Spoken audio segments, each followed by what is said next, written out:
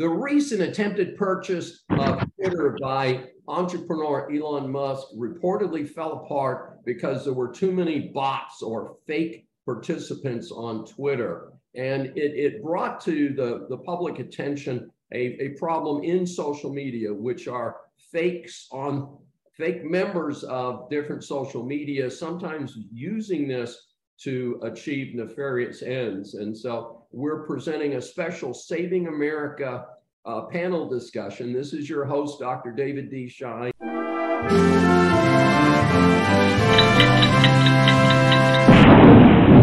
And I wanted to comment from a different, I don't present myself as an expert in this area, but I am one of the early people on LinkedIn. I don't know how long ago LinkedIn was started, but I know I was one of the early people as pro-business person and a pro-business site. It is still my main social media site today. And I'm highly visible with over 2,000 followers. And what began happening to me about 18 months ago directly ties with what Vic indicated earlier, which is I would be approached by someone who appeared to be an attractive Asian female and would engage in a discussion. A good handful of them then asked to move to WhatsApp. And I would encourage them to email with me because I am a writer. I am used to exchanging information, including signature blocks, so that I get more information. Most of these people were reluctant to do that. And there was a very distinct pattern. They moved in two directions. One, the exact same direction that Vic indicated, which is they would say, oh, my uncle has come up with a fantastic crypto trading scheme and we can make tons and tons of money. And, how about putting, $2,500 or $25,000 over here? And we're going to show you. And I said, I am absolutely not interested. I was very consistent.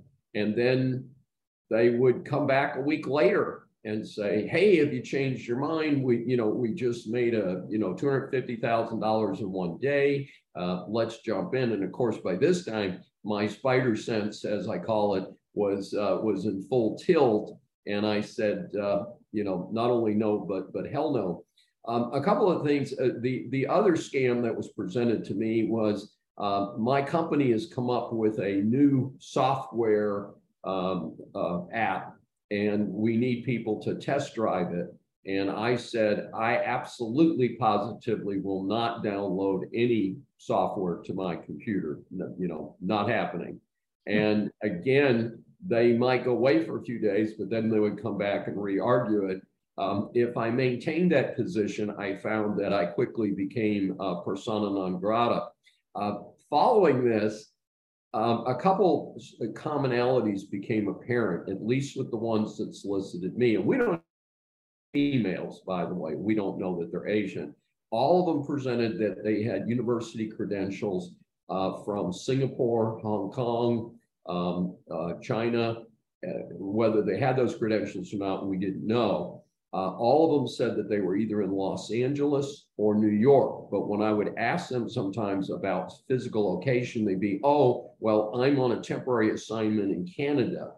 So they would move things around so that you couldn't pin them down on things like, gee, what's the weather in New York today?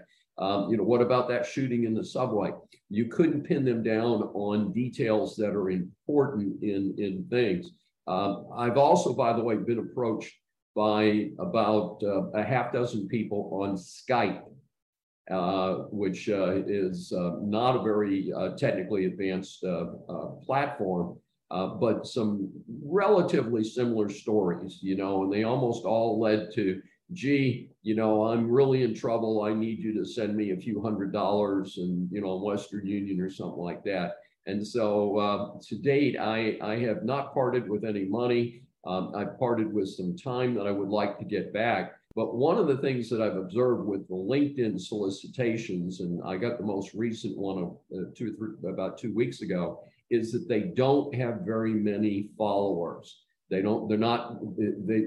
person that contacted me most recently with a picture of an attractive Asian woman had credentials similar to what I just related, and she only had like 7 connections.